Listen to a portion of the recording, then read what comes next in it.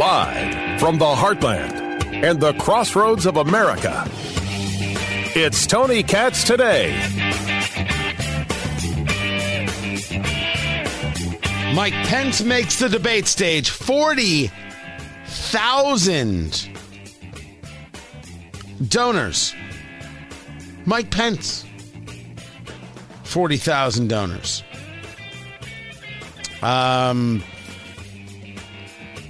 That's impressive. No, I wasn't so sure he was going to get there. Wasn't so sure he was going to get there at all.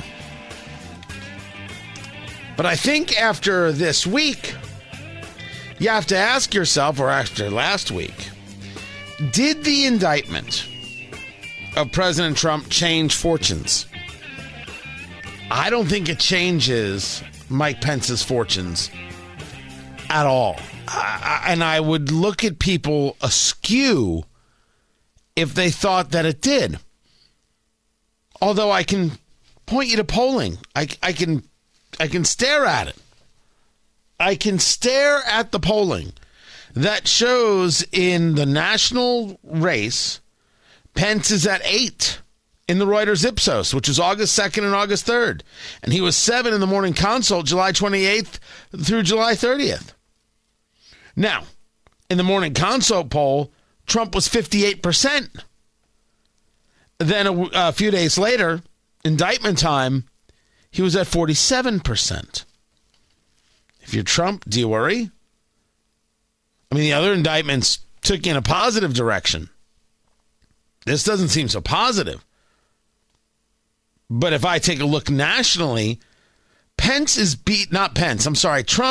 is so beating the living daylights out of Ron DeSantis. It's frightening. Tony Katz today. 833-GOT-TONY, 833-468-8669. That is the number, 8669, 468-8669, 833-468-8669. Now, that's it. I've said it once before. Trump is nationally 53.7. That's the average of the last 7 polls. DeSantis, 15.7. And he's been sliding down since, what day is that? Since June 19th. No, he peaked June 28th, and he has been on a downtrend for nearly 2 months, has Ron DeSantis. His highest numbers were in January that had him at 31% to Trump's 44%. And he never got back. He never got back. But is this his moment? He had a very good week last week, did Ron DeSantis. I mean, good television appearances, the accepting of that debate with Gavin Newsom, and now there's a question about the debate because Newsom wants it to be one-on-one. DeSantis is like, nah, bring in an audience. And I've some people have mentioned, wouldn't DeSantis be better at one-on-one? Because that way he's not playing to the crowd, because he's not so good at playing to the crowd. He's good at, like, holding a scalpel and beating the crap out of his opponent. That's what he's good at. It would be better for him if he was not one-on-one. It would be better for him if he was just, it would be better for him if there wasn't a crowd. It would be better for DeSantis if he was one-on-one. But, that's not the way he wants to go about it. And yes, I remain true that if you're DeSantis and you're not making the move now, when possibly do you think a move will be made? You already had to do the reboot. You got to get this thing going. I mentioned the New York Times Siena poll in Iowa that has DeSantis at 20. And you're like, yeah, but Trump's at 44. I agree. I agree, but DeSantis was at 15. So for DeSantis, that's a pretty good look. I take a look at New Hampshire that has a DeSantis. Well, they haven't really done a poll since the indictment. Because DeSantis' last poll, which was the AG National Research Poll, had him at 11. 11! Now, I could go through and see how many people were in the poll and what the margin of error was and find a reason to discount it. I think certain things we just got to accept. And some of those certain things is that DeSantis had a crappy start to a campaign. He really does have connection issues, and people seem to think that stuff matters. I don't. Just can you get the job done? That's it. That's all I care about. I don't care about anything else. But I get the fact that I'm not the average voter. Right? When I describe things, I think that they're valuable in that. I think if we did this, we'd be better off. But I accept the fact that not everybody's like me, and I accept the fact that you gotta note where people are and what it is that moves them. It's in the same way when I discuss Trump supporters when they discuss loyalty, and I'm like, well, I don't even know what you're talking about. I need Trump loyal to me. Trump works for me. I don't even know why this is difficult. That it's difficult for people is mind-boggling. Meanwhile, Pence got 40,000 individual donors. On the national, Pence is at 5.1% overall. He is in fourth place behind Ramaswamy. Pence has picked up in the last two polls. And one could assume that that is the indictment. And that is people saying, you know what? He did the job the way he was supposed to. I'm going to support that. It's a part of the audience, right? It's a part of the voters. Oh, absolutely. Absolutely. It is. You have Ramaswamy, as I discussed, who's a little bit all over the board in those national polls. He's sitting at 6% in the overall. And then after Pence becomes Nikki Haley and Tim Scott. I don't know where Nikki Haley is going in this election, and I have not heard thing one from Tim Scott since getting knocked around by Tucker Carlson with that Ukraine answer. And you'll remember when they were discussing Ukraine, I said, Pence is taking a lot of heat. Pence's answer, way better than Tim Scott's answer. Yeah. I like Tim Scott. I do. But outside of a nice step out of the gate, he has not proven he is ready for this election. Neither, in my view, has Nikki Haley, and it's not because she can't answer some questions lovely, some questions miserably. It's that she hasn't identified an audience. When Tim Scott got into the race and Pence was already in the race, if you're looking for that evangelical vote, it would split between those guys. Those guys would be, I should say, fighting for it. They need that evangelical vote to be a base of support that they can then work off of. And right now, Pence has got the upper hand in that. Pence is trailing Haley in Iowa. I actually expect that to change. In New Hampshire, Pence is near the bottom of the pack. It's Tim Scott who's in third place. Now, here's the problem for Nikki Haley. If I look at Iowa and Tim Scott is in third place, and I look at New Hampshire and Tim Scott is in third place, there's no room for Nikki Haley to think that somehow South Carolina is going to save her when the spread between Haley and Scott is only 4 points. That spread becomes non-existent if Scott actually can show, win, place, show, first, second, third, if he can show in Iowa and New Hampshire. That's huge. That is massive. if that indeed is the way it goes down. Because Ramaswamy is at 5.3% in Iowa. Ramaswamy is at 4.3% in New Hampshire. Ramaswamy is getting beaten by Chris Christie in New Hampshire. Nationally, Chris Christie might as well not exist. In the latest Reuters Ipsos poll, Chris Christie got 0. 0 in the latest national poll. And then, of course, there's Trump, who is just still beating the daylights out of everyone. On the national side, he's at 53.7. In Iowa, he's 44. And in New Hampshire, he's 41.7. South Carolina, should we look? Sure. He's 43.3. The numbers are massive. And yes, 3 indictments. Will there be a 4th?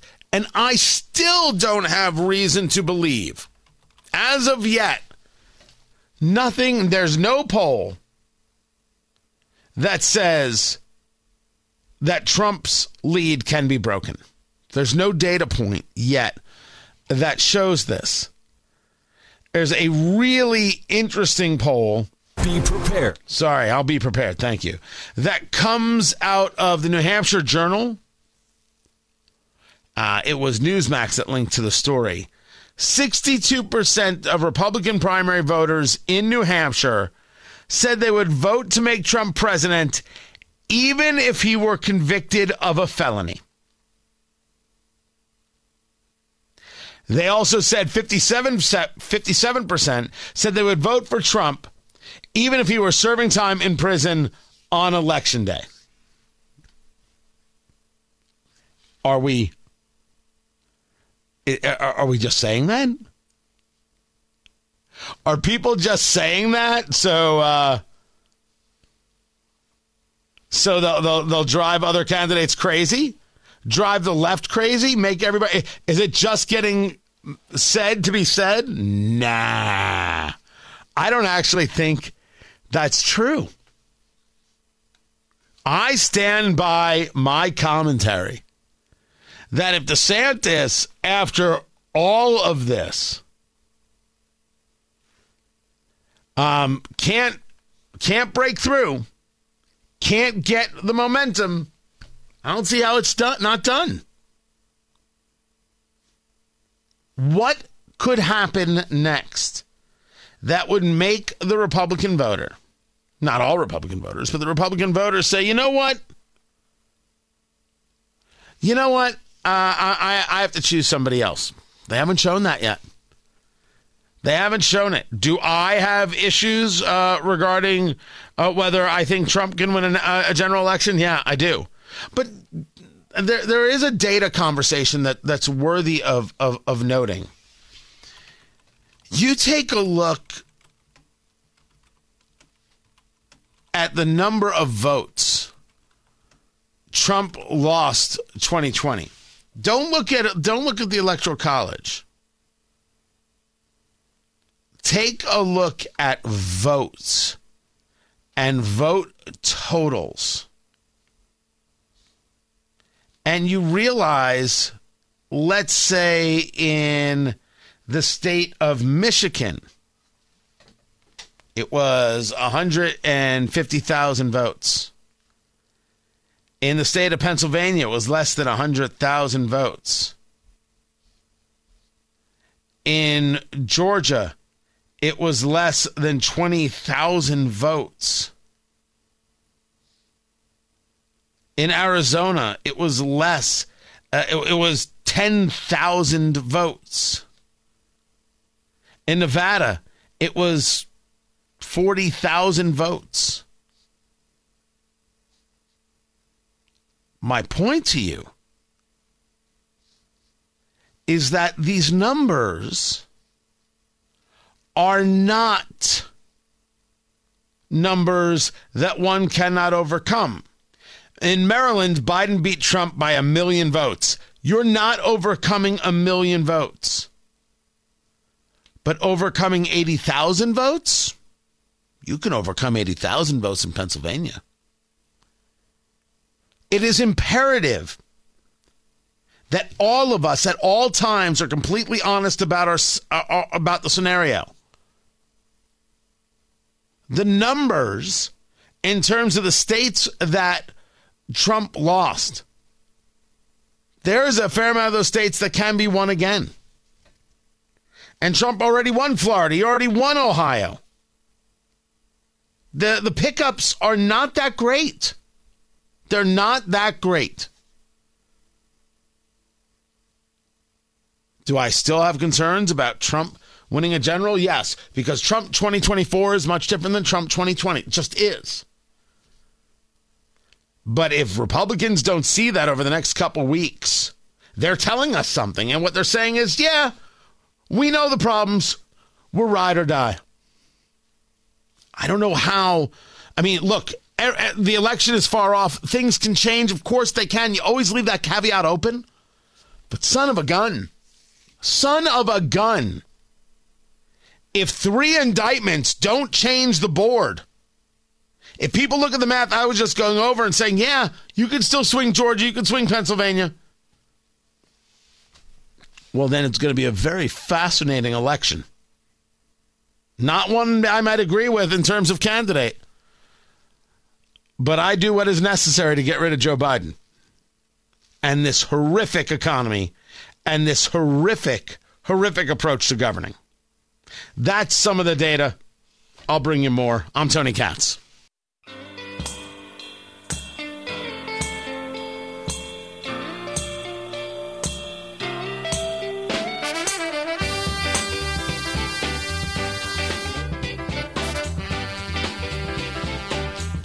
The market's getting punched in the face. I will break this down. Tony Katz, 93 WIBC. Oh, see, that's my main station. I forget where I am sometimes. Tony Katz today. It happens. What can I say? Not perfect, just trying with everything in me. This whitewash of the Biden crime family from the USA Today requires your attention. USA Today putting out an article where they discuss all the issues with Hunter Biden. And what do they say? Hunter Biden's foibles provide ammunition for Republicans who want to inflict harm on Joe Biden ahead of 2024 campaign. Foibles. The guy might be taking bribes from Ukraine. The guy sold access to his father, not the illusion of access. Don't buy into that Dan Goldman lying nonsense. Sold access to daddy. It's a foible? What do you mean it's a foible? What in the world does that mean? A minor indiscretion. What do you mean it's a minor indiscretion? It's a massive scandal. And here's USA Today to tell you, it's just Republicans piling on a poor kid with a drug problem. He's a 50-something-year-old man. And his drug problem is only one of his many, many problems. His drug problem is the reason that he shouldn't be allowed access to the home, to the White House, the home in Rehoboth Beach. How many times was he there with connections to classified information? And somehow we're not allowed to know who was visiting? Oh, the Secret Service doesn't know. Sure. Of course they don't. But look how much they'll spin. Foibles. Hunter Biden's foibles. And, of course, the headline is trying to slime the president. The president's done a pretty good job of that all by himself. That's the reality. The global recession, also reality. That story up next.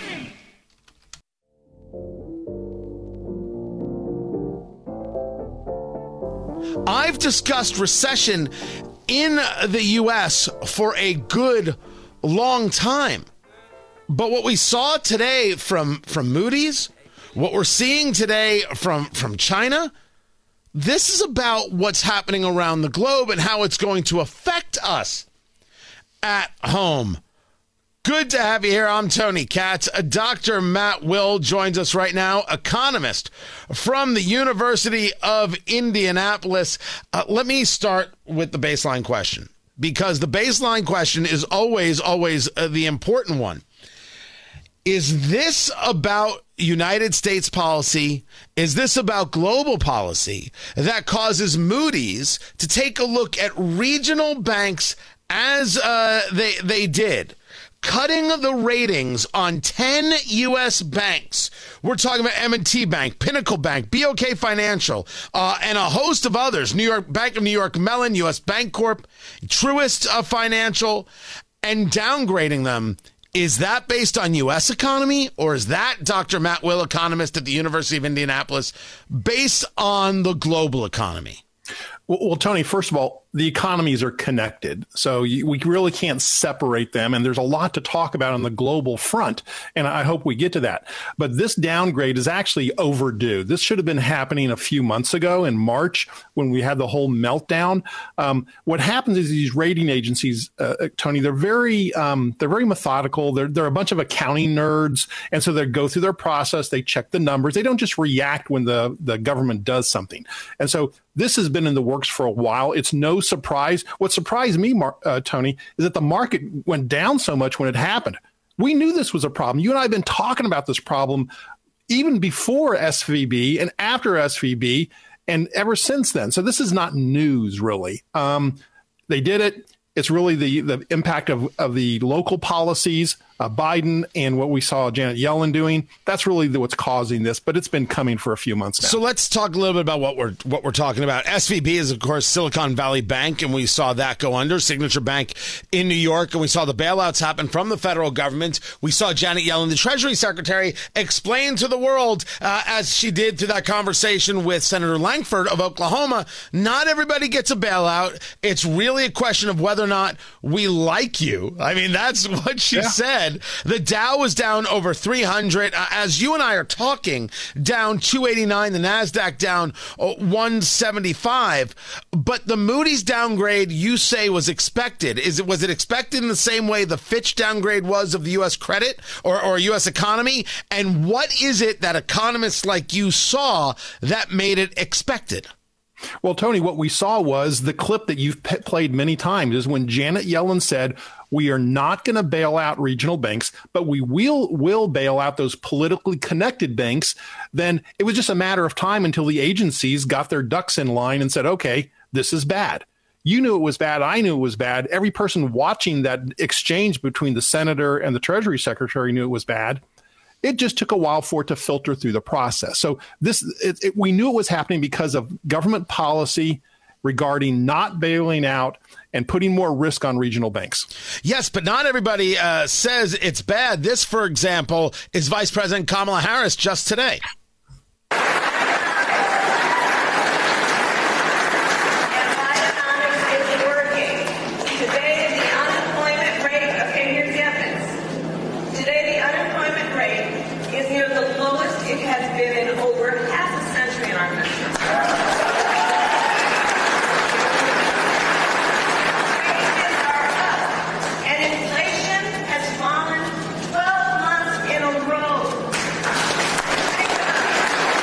So according to the Vice President Kamala Harris, audio was a little difficult there. I apologize. The proof that Bidenomics is working is that inflation has gone down 12 months in a row. Wages are, I guess, in a nice place. She's got the proof that Bidenomics is solid and doing great. On the same day, Moody's engages a downgrade of banks just a week after Fitch did a downgrade of credit. Why, Dr. Matt Will, economist at the University of Indianapolis, are you calling the vice president a liar? I didn't call her a liar yet. I'll do it now, though. She's lying. Tony, It is laughable that with a straight face that they can say Bidenomics is working. The economy in certain segments is semi-robust in spite of Bidenomics. Inflation is still high, Tony, but it's been dropping for 12 months because Biden pushed it to record levels. I mean, the logic of that. First, let me take it to an obscenely high amount. And then when I pull it down a little bit, then I look great. By the way, Tony, Bidenomics is losing. Jerome Powell is winning. That's why inflation's coming down. Bidenomics is losing because we don't have 6 million jobs that we had before the pandemic occurred. We still are digging ourselves out of that hole. Biden should thank Powell. Biden should thank Trump. And Biden should be thankful that Bidenomics is losing.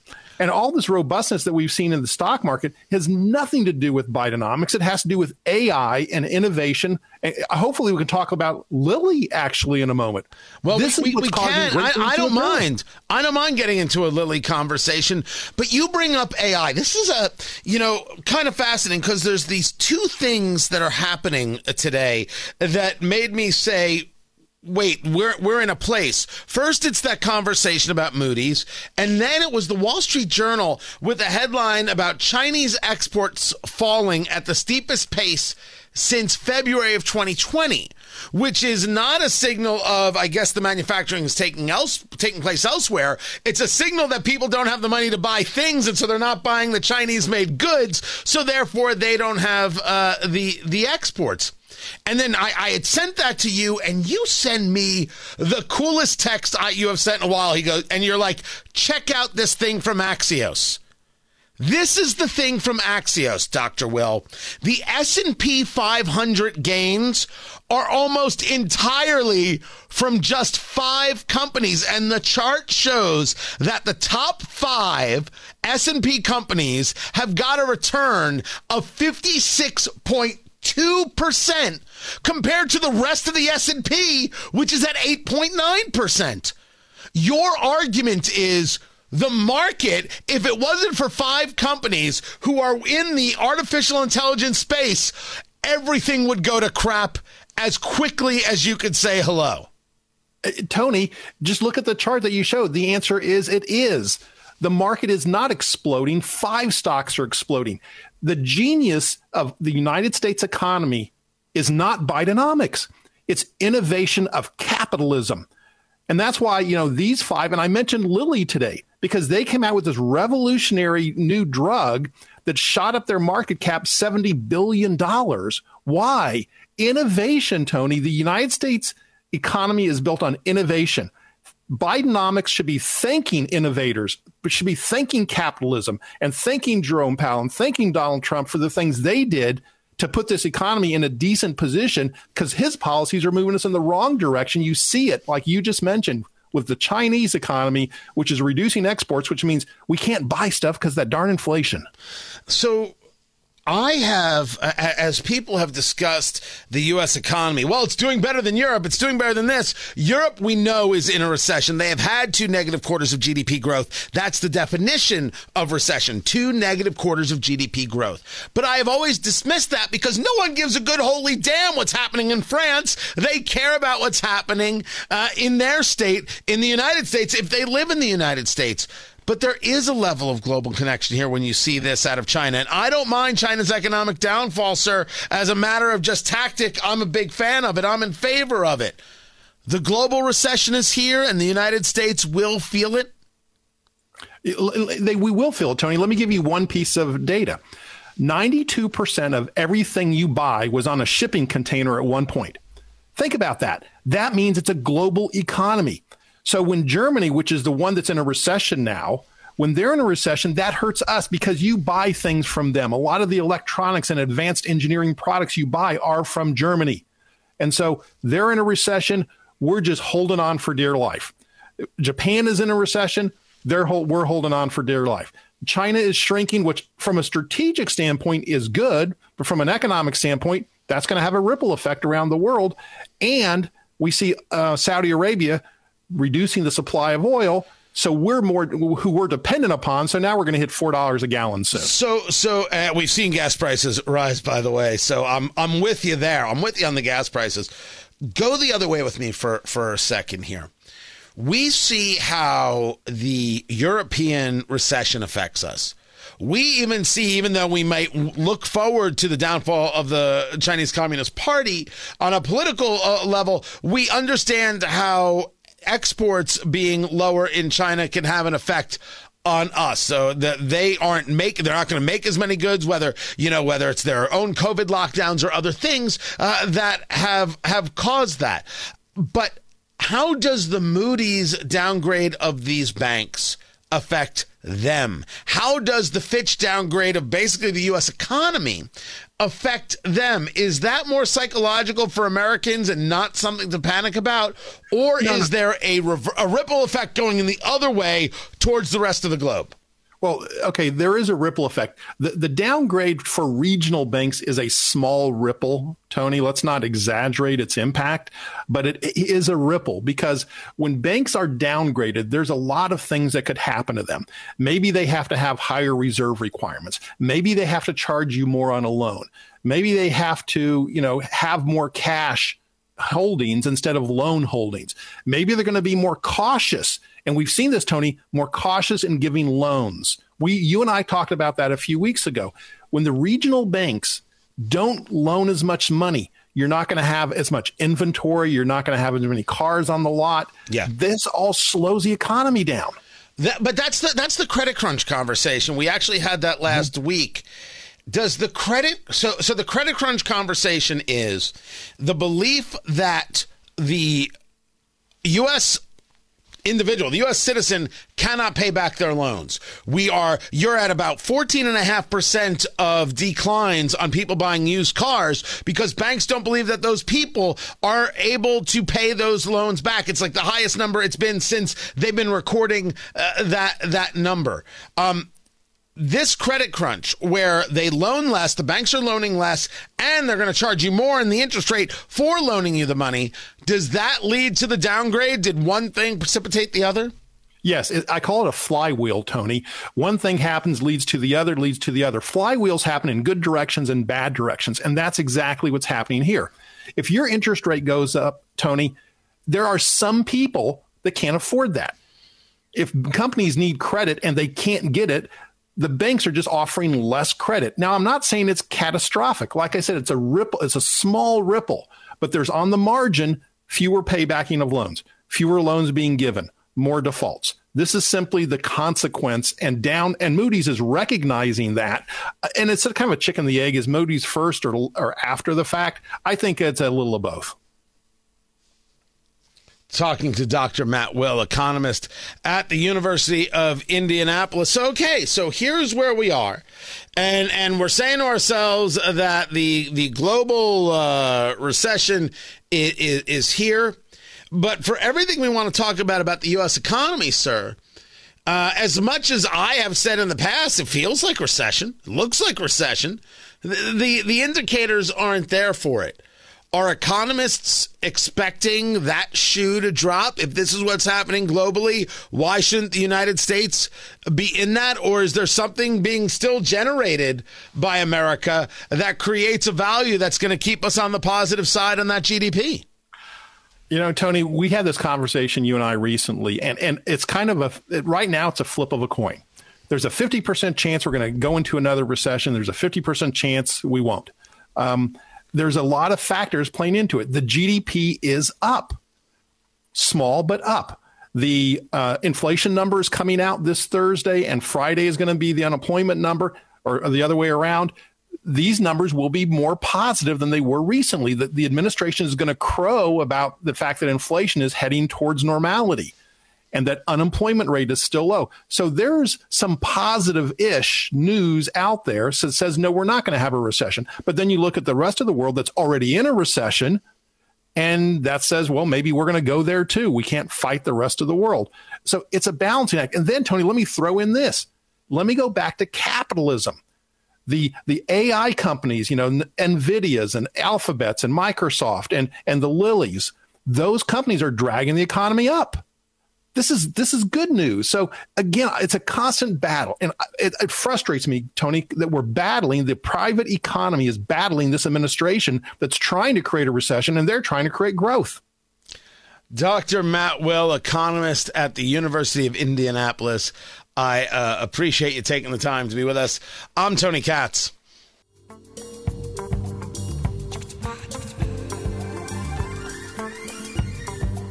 There's a group called PodTrack, PodTrac, and they monitor what's going on with podcasts. And they're saying that the leading 20 publishers that they monitor, publishers of podcasts, experienced an average decline of 9% in their unique audience on a month-to-month basis. So in a comparison to the previous year, the story is at barrettnewsmedia.com. I'm Tony Katz.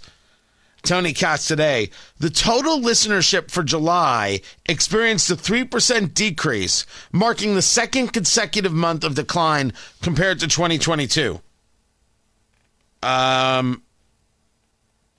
Okay, I'm curious as to why. I'm rather curious as to why. For what reason are podcasts down? Everybody you speak to everywhere is like, well, do you have a podcast? Does you show a podcast? You should do a podcast. You know what you need? A podcast. I'm like, have we in any way met? Have I not shown you the amount of podcasting that I already do? How much more stuff is there? And the answer is, for me, there's a couple more things because I want to do some more stuff. But just like we see in streaming media, maybe people are full. Maybe they've had enough. There's just nothing more that they want. Maybe we should learn to leave these people alone. It's not that more is more. It's that doing what you do better is more. I think it's fascinating. I'm not sure where it takes everything. It's an interesting number. I'm going to keep an eye on it. This is Tony Katz Today.